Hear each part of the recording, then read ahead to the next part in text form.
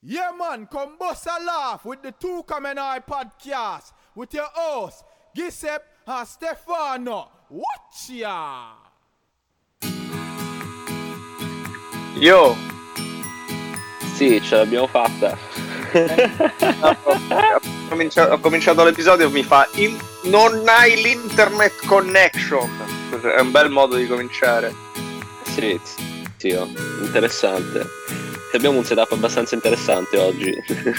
Sei scappato? Hai rubato una macchina? Come fai? Sì, ho rubato una macchina, sono in un garage upstate New York. Ho passato una settimana nei boschi a fare il fuoco, tagliare la legna e correre nudo nella foresta per tonificarmi e diventare più tipo un lupo da bosco.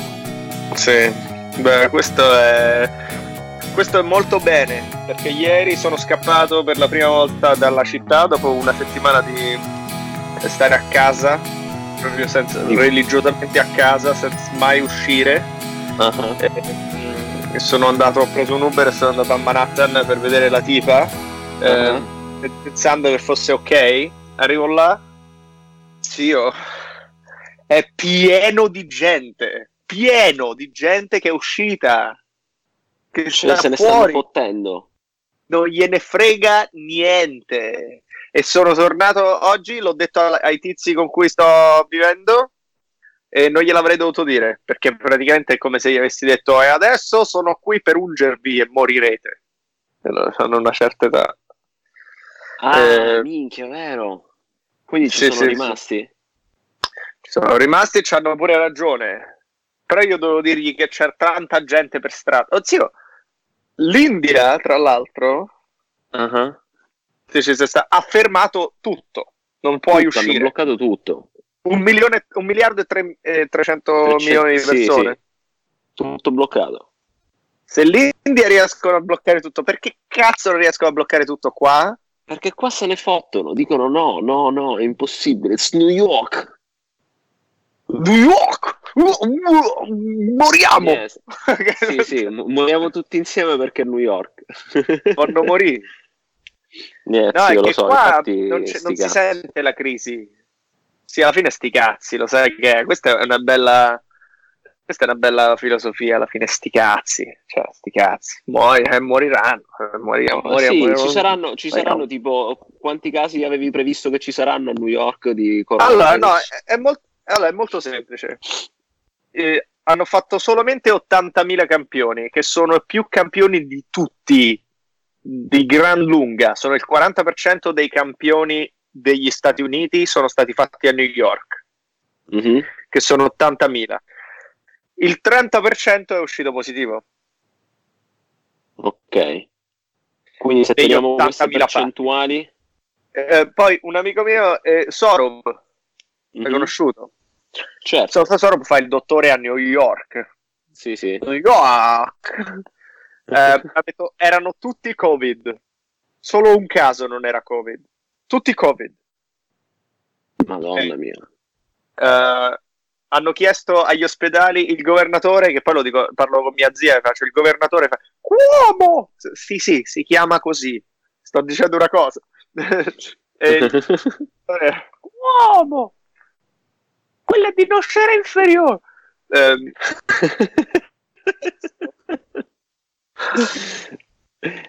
Agli ospedali sì, cos'è quella? Una pennetta per fumare, no, vero? No, magari, però forse dopo vado.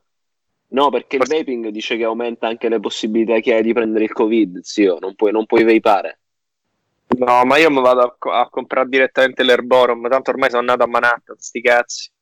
Anzi, mo li ordino direttamente adesso, poi vado, scendo un attimo, tanto ormai la figura di merda l'ho fatta con quelli con cui vivo.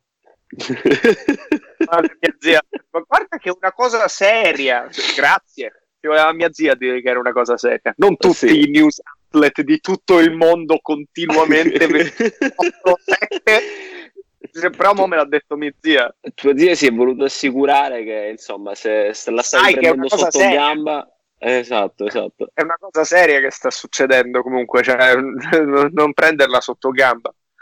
No, allora, esatto. 30% sono usciti positivi. Metti che sono 30% che ce l'hanno, che non ce l'hanno tutti. Però voglio dire, positivissimi, per essere proprio i più ottimisti, solo il 30% ce l'hanno avuta, ok? Il 30%. Su okay? tutta New York di quante persone stiamo parlando? Esatto, il 30% sono 3 milioni di persone. Mettiamo che siamo super positivi, che però che non è il 10%, mettiamo che il 4% deve essere ospedalizzata. Il 4%. Cioè proprio siamo i più ottimisti, che uno dice bisogna vedere le cose dal lato positivo. Questo è vederlo dal lato più positivo possibile, quindi è peggio di così. Uh-huh. Non sto facendo il disfattista, sto facendo il contrario. Stai facendo il positivista for once. Sì. Mettiamo che solo 3 milioni di persone a New York vengono infettati, che tutti, o l'80%, però mettiamo 3 milioni solo. Ok. Mettiamo che solo il 4% ha bisogno di ospedalizzazione, che è almeno l'8-10%, però mettiamo che il 4% di 3 milioni di persone ha bisogno degli ospedali. Quanto, tipo 1 milione di persone? 120.000 persone. Ah. Ma zio, ma no, ma sono 200, sono almeno 120.000 saranno i morti. Saranno i morti. Madonna mia.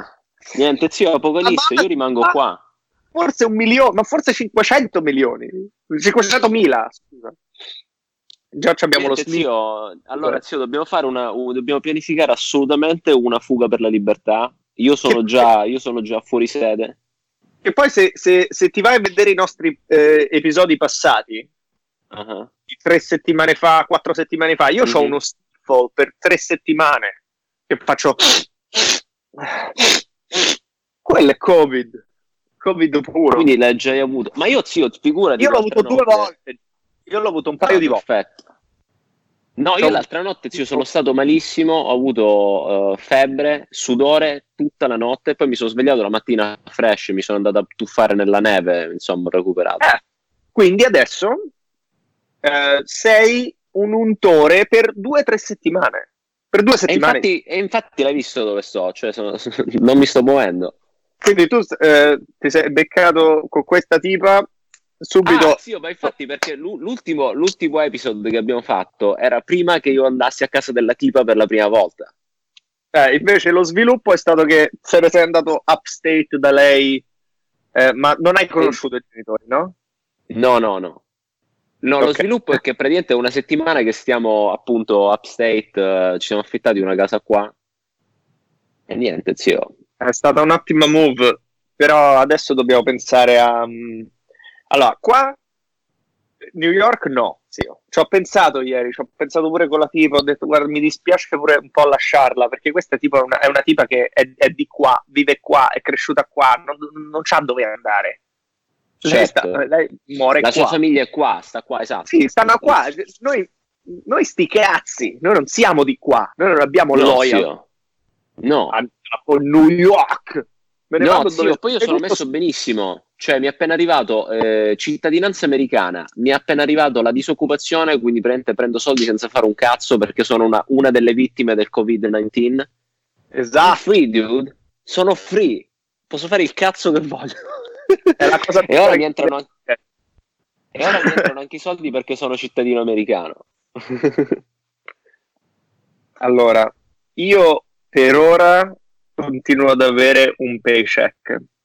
Mm-hmm. Questa cosa cambierà. Tra l'altro ho visto il governatore parlare. Mm-hmm. E c'era vicino a lui, alla sua destra, sinistra, il numero 2 della compagnia. Ah, sì? Sì. Ah, interessante. Quindi adesso basta, è facilissimo da ora possono capire chi è il numero 2 in base a quale conferenza stavi parlando di Cuomo. Assolutamente. E poi si capisce che è il numero 1 e poi ti licenziano. Ma sti cazzi ormai. Ma è fatto. Cambio un po' posto. Cioè, ormai cioè, è finita, era un'apocalisse, cioè, c'è speranza, cioè, per i sopravvissuti, poi si ripiano il mondo. Zio, infatti noi dobbiamo essere sopravvissuti. Ecco, ho cambiato posto, non mi sono messo nel sedile davanti. Zio, la cosa è questa, che ognuno ha, ti ricordi, adesso noi abbiamo 30 anni, no? Mm-hmm. Quindi siamo quella generazione dove i 17enni ci ma perché non come noi facevamo le manifestazioni? Sì, esatto. Perché non avete fatto e vi prendevate case senza interessi, sapendo che c'erano delle truffe, adesso l'economia è una merda? Invece noi saremo quelli, ma perché non avete chiuso tutto il paese subito? Io non potevo chiudere, io sono un tizio. Cioè, tutti i giovani, che poi è colpa loro che la cosa viene spredata, perché stavano, non so se abbiamo registrato nei bar, no, ancora non l'avevo, no, cioè tu una settimana fa giravi per Manhattan, erano pieni i bar. Ancora pieni, adesso, zio, pieni. Non ci sono bar adesso, tutto chiuso, però c'è gente per parchi a correre, non gliene frega niente. Sì, niente, un cazzo, dice che a Miami c'era la spiaggia piena. Zio, è così e quindi forse me ne vado, scapperò, anche se mi dispiace lasciare la tipa. Ma è anche per il suo bene, cioè, diminuiamo la densità di popolazione, andiamolo a spredare da un'altra parte, tanto le altre città diventano così, quindi ovunque decidiamo di andare è dove siamo stuck per un paio di mesi.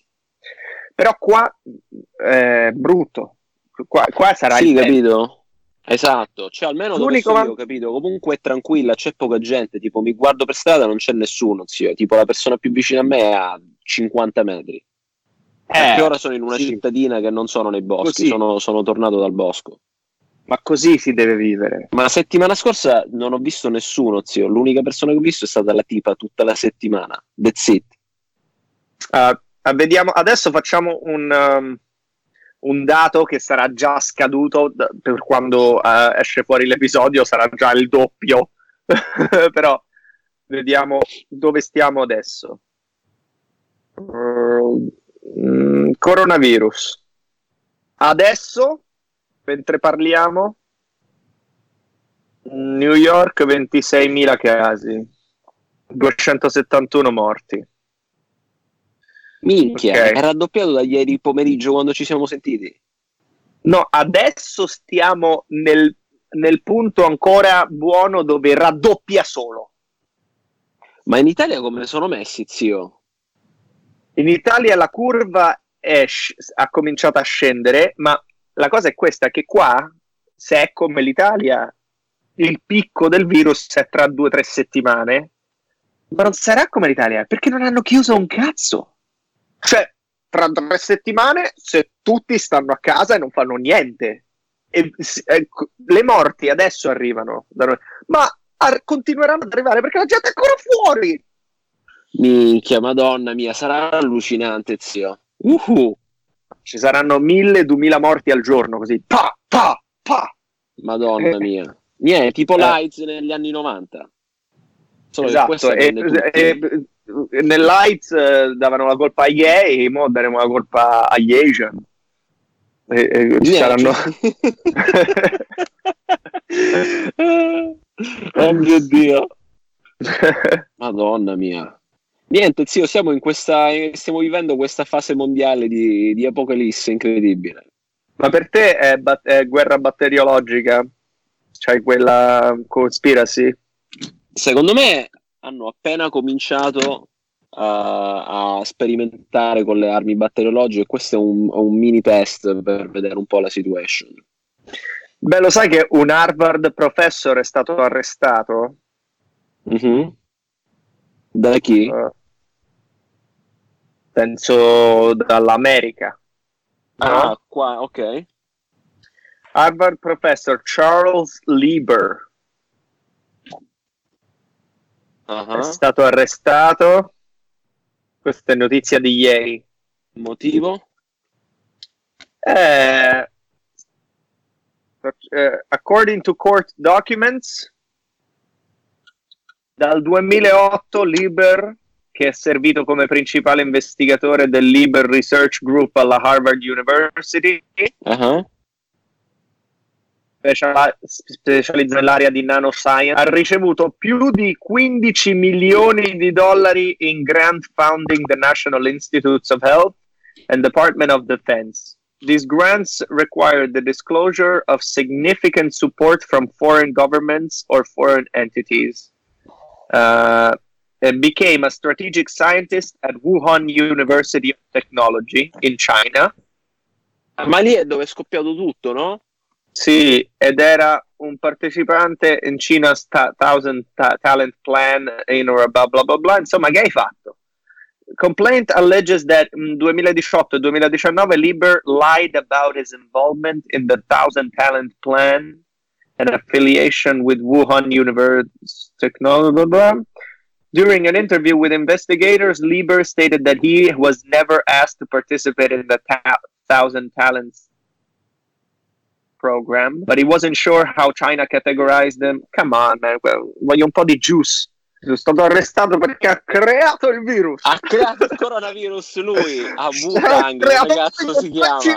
Nell'università si è appiato i sordi per attaccare l'America, sti cazzi, tanto mi metto a posto io, la mia famiglia e i figli dei miei figli. Perché ma chissà... Sì, ma chissà che cazzo c'è sotto tutta sta cosa, ti rendi conto? Faces charges of trading knowledge for money and lying about it. Ok. Capito? Mm-hmm. Ha dato della knowledge di roba che ha trovato lui in cambio di soldi ai cinesi e ha mentito. Ha detto che non l'ha fatto. This is a big case, says Frank Wu, professor at the University of California. Vabbè, insomma, Charles Lieber, questo Harvard professor, è stato arrestato e non si capisce bene perché. Forse sa qualcosa. Sicuramente saprà qualcosa. Amici cinesi! Cioè, amici cinesi! È un professore di basta, esatto, basta. Amici cinesi. Ma non sono cinesi normali, sono cinesi scienziati comunque, dai. Se hai amici cinesi, zio, devi essere arrestato per forza. Se hai amici scienziati. Esatto, dai, c'hai amici scienziati cinesi, prima di tutto sono quelli che ti possono salvare. Sono gli amici migliori da avere adesso. Ti mandano mascherine, cose. Ah, quelle che loro già hanno utilizzato, no? Sì, quelle già usate. Però le lavano. Vabbè, sì, ma se le disinfetti ma le devi lavare a caldo o a freddo le mascherine? Com'è? No, vabbè, le lavi con le mani, cioè come ti lavi le mani, poi me lavi un attimo la mascherina. Quindi se le lavi stai lavando le mani? Secondi... No, sì, non ho capito. Io sto facendo tutto l'opposto di quello che dicono i media. Io sto andando nudo nella foresta, sto andando... Sì, ieri ho fatto 20 minuti di corsa nella neve scalzo. Ho quasi rischiato di perdere le dita dei piedi. Wim Hof. Sì, non mi sto lavando le mani. Lago ghiacciato. Sto andando proprio foresta. Basta che non tocchi nessuno, sì. No, tanto sono solo io e la tipa. Che non me lo sarei mai aspettato nella storia dell'universo, zio. Ti rendi conto quando parlavo della tipa? Niente, ora non vedo l'ora di tornare a New York perché mi sto rompendo il cazzo. Vabbè, grazie. No, io invece sì, tutti i giorni ci parlo col telefono. Ieri l'ho beccata, ho visto tutti, ho detto oh mio Dio. Poi lei ha fatto una fotina a una ringhiera dove dice che dice there is hope, e ho dovuto sublimare tutti i miei istinti di dirle che è una basic bitch, perché è giusto, there is hope. C'ha ragione lei, cioè lei è positive, cioè bisogna essere più come lei. Ma vedendo alla fine lei a casa sua, c'ha i suoi, si sta divertendo, cioè è vacation per lei. No, I hope everything is good, man. We didn't Anche per me è vacation, sì. Io feel super on vacation. Aspetta, t'ho perso. Mi devo levare queste... ok, mi senti? Facciamo un carica. Mi stai sentendo? T'ho perso. Mi stai sentendo? Mi senti? Io ti sento. Ti sento. Tu mi senti? Sì, male. Però va bene. Ma comunque io ti sento bene, quindi alla fine l'importante è quello.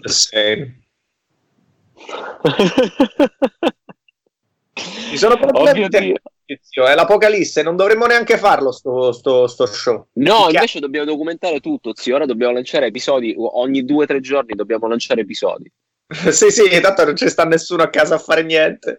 Comunque, tutti i lavori in essentials, altro che lavori in essentials, il blogger, il fashion blogger, il podcaster, il vlog, tutte queste cose. I migliori lavori sono in questo momento.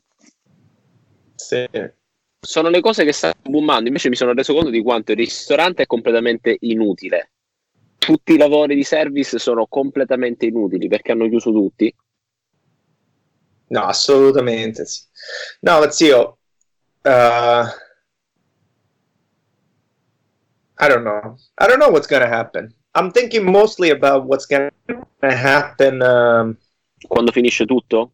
Ti ricordi quando dicevamo quando finisce tutto? Tutti continuano a dire quando finisce tutto.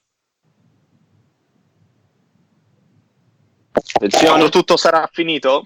Quando tutto sarà finito. Sì, questo è l'episodio di quando tutto... Che cosa farai quando tutto sarà finito? Prima di tutto dobbiamo immaginarci il mondo com'è. Quando tutto sarà finito. Quando tutto sarà finito. Sì, non finisce più, la cosa è quella, non finisce più.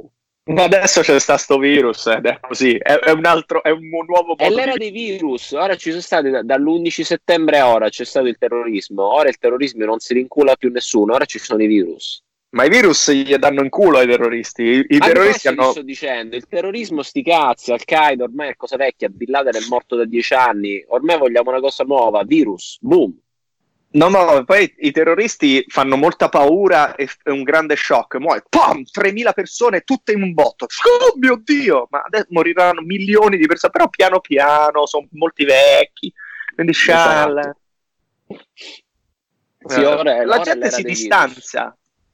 Ma non ha capito, la gente non si deve distanziare psicologicamente. Cioè, deve distanziare fisicamente. Ma vabbè. Ma sì, ma più o meno non succede tanto. Sì, lavati le mani, però più o meno. Intanto, se vai in un ospedale adesso, it's the worst. Madonna mia. Sì, l'ultimo posto dove puoi stare. Saranno busy tipo il ristorante il sabato sera. Molto di più. Perché il ristorante non è mai così busy che dicono, ragazzi, no, è busy come San Valentino. Oh mio Dio. Dai, via. Via. Sì, perché il ristorante è solo pochi giorni dove ti dicono ok ragazzi dobbiamo aumentare la capacità del 50%, 100% se ce la facciamo. Certo. Solo sedie. Madonna mia. Solo sedie, via i tavoli. Tutti all'impiedi. Imbocchiamoli. Solo riempi tutto spazio da usare. Così stanno gli ospedali adesso. Però minchia, quello sì che è un lavoro utile. Alla fine ti fa pensare, cioè i lavori veramente utili. Una vecchia... Cioè tipo Sorob, zio. Zio. Una vecchia fiamma mi ha appena mandato un messaggio. Sai, ti arrivano i messaggi perché sei italiano. Ti sto pensando all'Italia. Dice, non hai capito, muori te. L'USA batte tutti adesso. Comunque sono contento che per un brief momento in Italia siamo stati i primi nel mondo dopo la Cina in qualcosa. Cioè almeno per qualcosa. No, sì. Ma a noi la Cina gli abbiamo dato in culo. Devi pensare per capita. Devi pensare a morti. Noi siamo numeri 1, zio. Almeno, cavolo. Però aspetta, perché l'US distrugge tutti. Esatto. Niente, come le Olimpiadi, poi alla fine l'America si porta più medaglie d'oro di tutti, sempre così. Sì, i cinesi gli danno, spingono per certe cose, ma adesso US. Stefano, with all this news going around about the corona, couldn't help to think of you. Hope you and your family are safe and well in New York and Italy. Sì, ho ricevuto un botto di queste qua. Sì. È bello, la gente pensa a te. Che poi oltretutto mi sa che una delle mie zie è morta. Ma per il corona? ha avuto problemi respiratori, ma aveva più o meno 80 anni, è morta l'altro ieri. Mi dispiace, pensa che dicevi no, non per il coronavirus. Vabbè, allora era vecchia, sti cazzi. Se muori e non è manco per il coronavirus, cioè al funerale i tuoi nipoti non fanno a meno, non riescono a nascondere la vergogna. Sì, ormai se muori devi morire per coronavirus e il funerale deve essere live on Instagram perché ci deve essere social distancing, quindi te lo devi vedere su TikTok.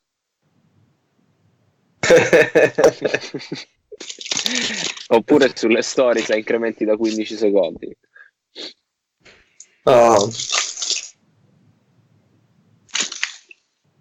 Niente, zio, questo è quanto. That's a situation abbastanza incredible. Chi cazzo se lo sarebbe mai aspettato? Cioè, è passato un mese fa, zio, ero al parco a dropparmi i funghi con la tipa e speravo di riuscire a farcela. Bill Gates se lo sarebbe aspettato. Ah, perché sta dando di bagel. Io le farine bianche le sto abolendo perché rallentano il sistema immunitario. Mangio solo farina di ceci, verdure e spirulina. Bella per te. Io mi sto mangiando una bagel.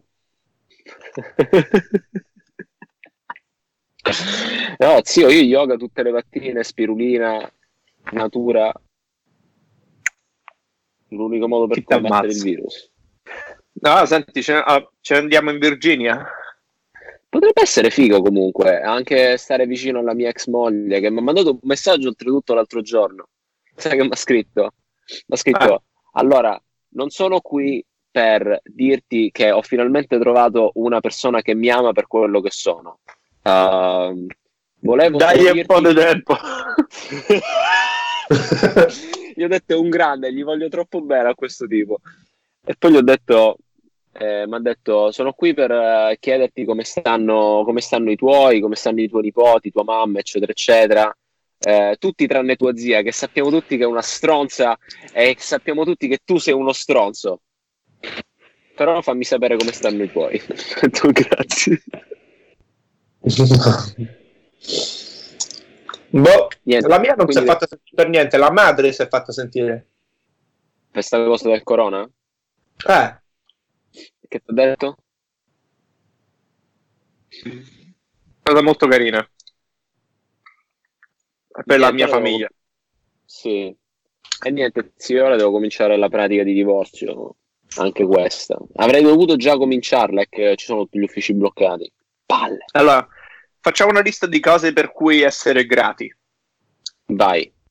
Io so tu per cosa puoi essere grato, che non stai con la tua tipa, la tua ex, che se no ci stavi chiuso in casa. No, morivo, zio, mi suicidavo. Easy. Avrei faked un attacco di corona e mi suicidavo. No. Anzi, sono più che per lei, sono grateful per il tipo che l'ama per quello che se la colla. Madonna mia. Mua. Gli mando i soldi. Mua. Sarebbe potuto succedere che gli mandavi i soldi. Però ora sono ufficialmente disoccupato. Sono rimasto cavolo al telefono con l'unemployment e li ho chiamati praticamente negli ultimi 3 giorni 70 volte al giorno. Finalmente ieri avevo l'1% di batteria, stava per chiudere l'ufficio, ho detto beh, chiamo l'ultima volta e mi è andata la chiamata. Ho cominciato a correre perché avevo il caricabatterie in macchina e la macchina l'ho posteggiata fuori. Ho cominciato a correre, non ti staccare. Sono entrato in macchina, ho caricato il telefono e alla fine ce l'ho fatta. E comunque di unemployment prendo di più della media di uno stipendio in Italia, senza fare assolutamente niente tutto il giorno. Prova a parlare vicino al microfono del telefono, ti sto sentendo peggio ultimamente, non so perché. Mi senti peggio ultimamente? Vabbè, sti cazzi, lo sai che si beccano quello che si beccano. Sì, no, cioè in questa era così di uncertainty non possiamo... Ecco, noi cerchiamo di dare il massimo.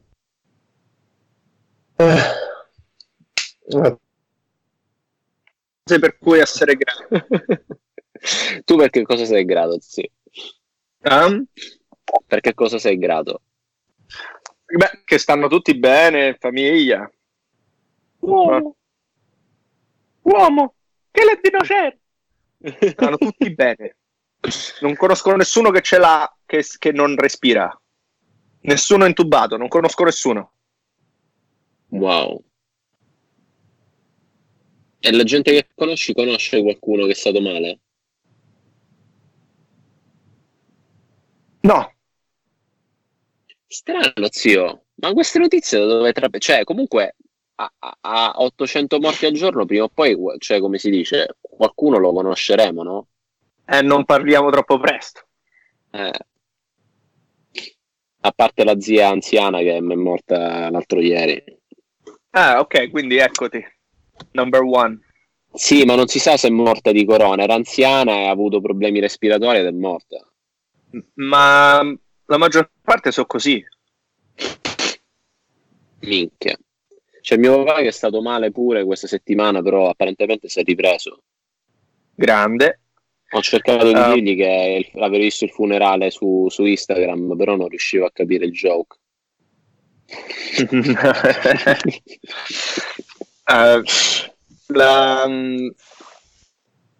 Sai che è pure di che altro sono grateful? Sì, io comunque sono, sai cosa? Secondo me comunque le persone stanno rispondendo in maniera molto solidale su tutta questa situazione qua. That's true. Cioè, vedo che la gente è molto... Si unisce.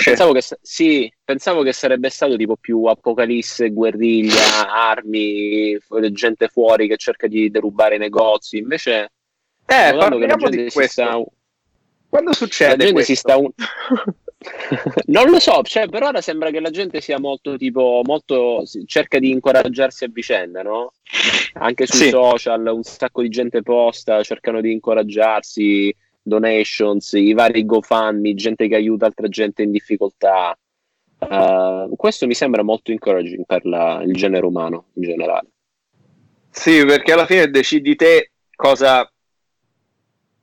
decidi te in che mood essere e cosa fare di questa situazione, no? Sì, esatto. E io i primi 2 o 3 giorni ho spredato un po' di panico in giro al telefono, perché ero in panico. Mi ricordo. Dovevo far sì che tutti impanicassero. Mm-hmm. Però adesso una volta... Esatto.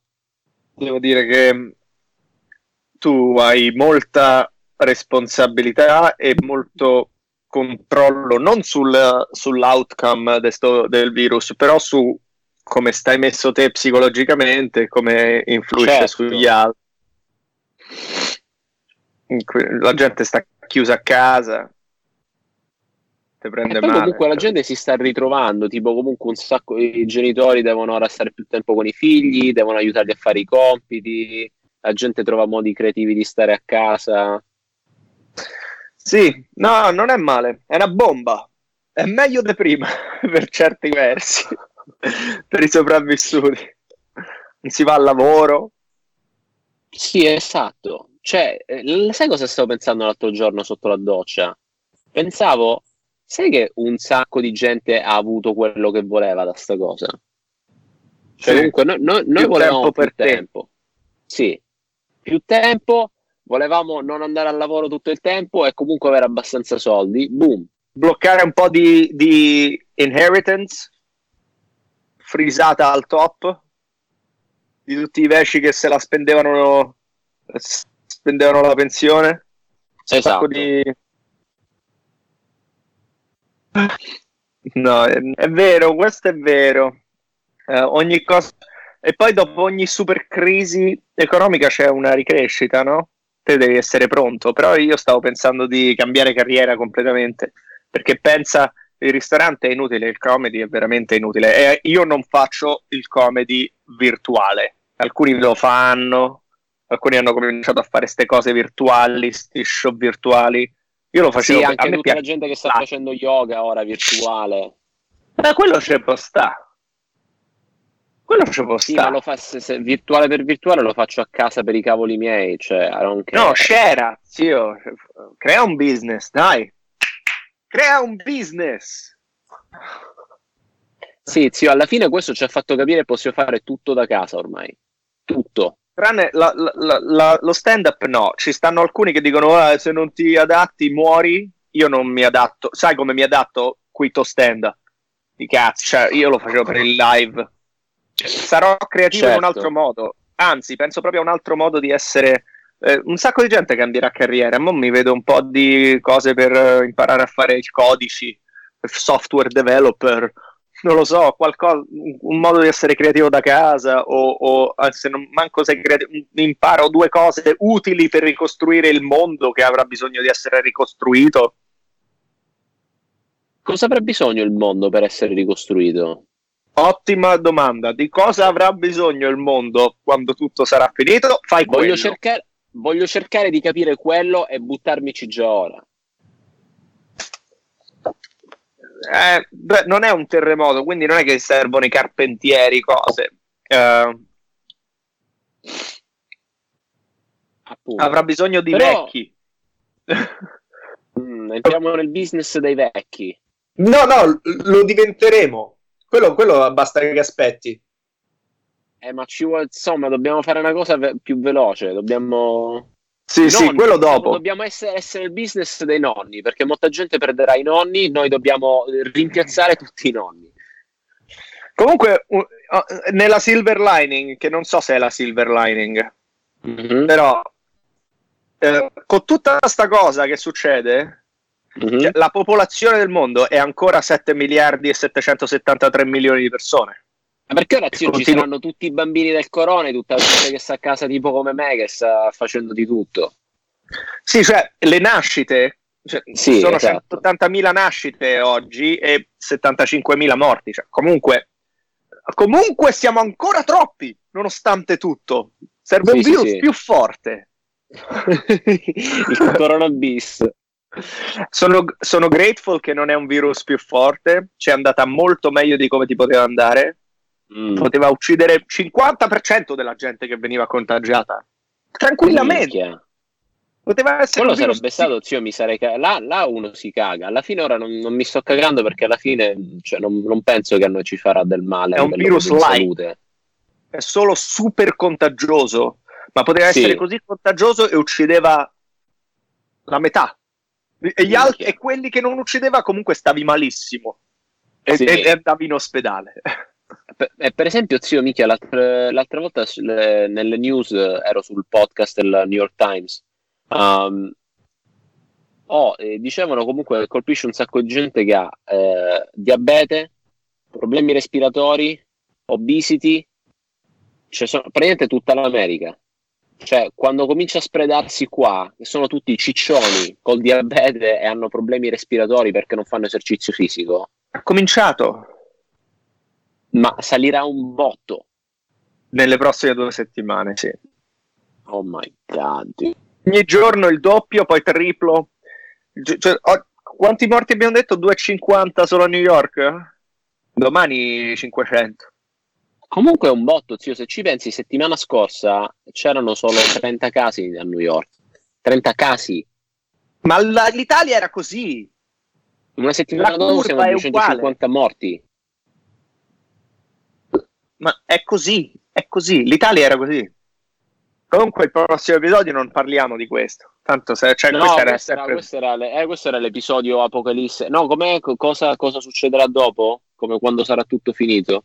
Quando sarà tutto finito dobbiamo capire un po'.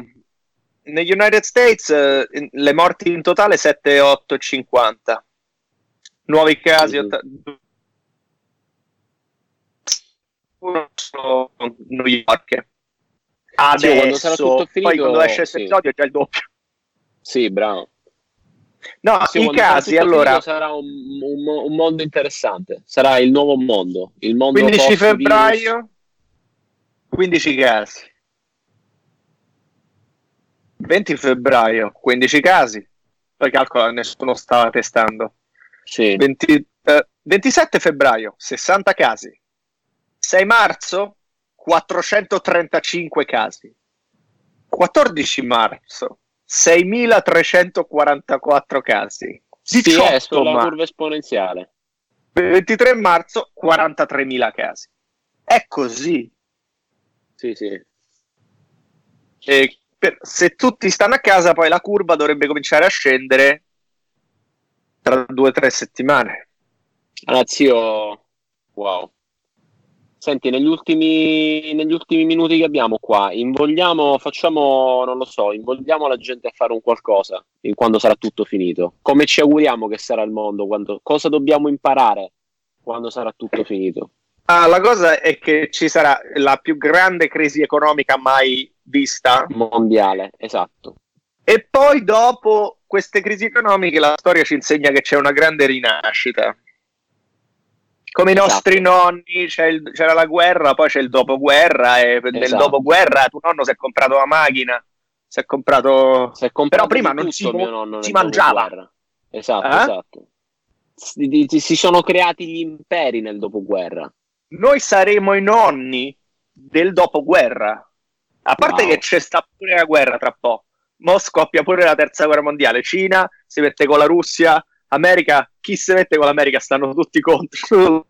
Solo l'Italia, solo i leccaculi un po'. Dai, vabbè. E poi come tradizione degli italiani cominceremo con l'America, perché pensiamo che vince, poi appena la Cina gli sta rompe il culo andiamo con la Cina. Andiamo tutti con i cinesi, esatto. Sì, subito. Switch. Sì, appena vediamo che cambia il vento. Sì, è la prossima. Ne va in Cina, diventare un po' più cinesi invece di essere American, un po' comunisti. Il contrario. Madonna mia. Niente, zio, cambierà tutto, wow. E quindi come ci auspichiamo questo mondo quando sarà tutto finito? La cosa peggiore che può succedere è che torniamo tutto uguale e nessuno cambia. Ma questo non succederà. Comunque un po' di presa di coscienza ci vuole. Per esempio un sacco di gente dice la cosa degli animali, del veganesimo e tutto, no? Ah sì, quello se l'abbiamo preso da un pipistrello. Però sì, non penso che l'abbiamo preso da un pipistrello, però il fatto di comunque cercare di rescaling tutto il nostro stile di vita ha senso. Secondo me bisogna pensare, siccome tutti i business non essentials, perché vivevamo in talmente tanto lusso ed era talmente una pacchia che potevamo avere dei business del tipo comedy, che è completamente costruita on disposable income. C'ho un po' di extra, mi vado a vedere uno show. Sì. Steakhouse. Questa è la gente che è the gross people from the stock market, proprio steak, bel whiskaccio, cioè, questo è tutto extra. In un mondo dove non ci sta così tanto extra, cosa sono le cose utili? Come essere utile? Io adesso ho tutta questa energia che non posso più mettere nelle cose in cui mettevo, perché erano fare gli show, le cose. Tutto costruito sulla gathering della gente. Come faccio a gather gente da casa mia? Come faccio Come faccio a gather gente da casa mia poi? Ripeti? Come faccio a gather gente da casa mia e poi non ti ho sentito più? Come faccio a gather gente da casa mia e l'energia che mettevo in quello nelle cose che mettevo prima, che utile, cioè come faccio a essere utile al mondo? Quella è la cosa, esatto. L'utilità. Cos'è veramente utile nel mondo quando sarà tutto finito? That's the question. Il tamarro sarà utilissimo in questo nuovo mondo. La tamarraggine non ha età, non ha epoche. Sì, nemmeno in momenti di crisi, c'è sempre spazio, perché alla fine c'è sempre spazio per essere te stesso. No, chi sopravviverà saranno i tamarri, quelli non che si adattano, ma che fanno adattare i tempi a loro.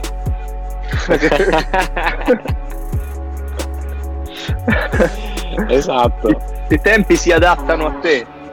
Zio, quindi mai come non mai c'è la necessità per cultura e tamarraggine, quindi il libro è perfetto. Now it's the right time. Però i business dei tattoo non ci sono adesso. quindi non te puoi fare un bel tattoo bello grosso. No, infatti io dovevo completare il mio, vedi che mi manca qua lo spazietto. La tizia Quindi si fatta mi ha scritto ci sentiamo fra un paio di settimane, gli ho detto al Bocca. Per un paio di settimane non penso, cara, non penso che ti riaprono il tattoo parlor fra un paio di settimane. I think it's gonna be longer. Vabbè dai zio, il prossimo episodio sapremo se ce ne andiamo in Virginia oppure se stiamo qua. Secondo me la Virginia è ottima, anche se poi ci saranno cacciare pure là, ma c'è meno gente. Però ci sono più armi. Te ne compri pure te. Ormai sì, sono cittadino, zio, dobbiamo sfruttare questo momento. Andiamo col... Ma un RK-15, un assault rifle. No, lo sai, io sono più vintage. Io voglio delle revolver. Io voglio tipo una Smith & Wesson, una Colt, tipo belle, grandi, lunghe. Cazzo. No, proviamoci quella roba proprio che gli fai bu. Oh.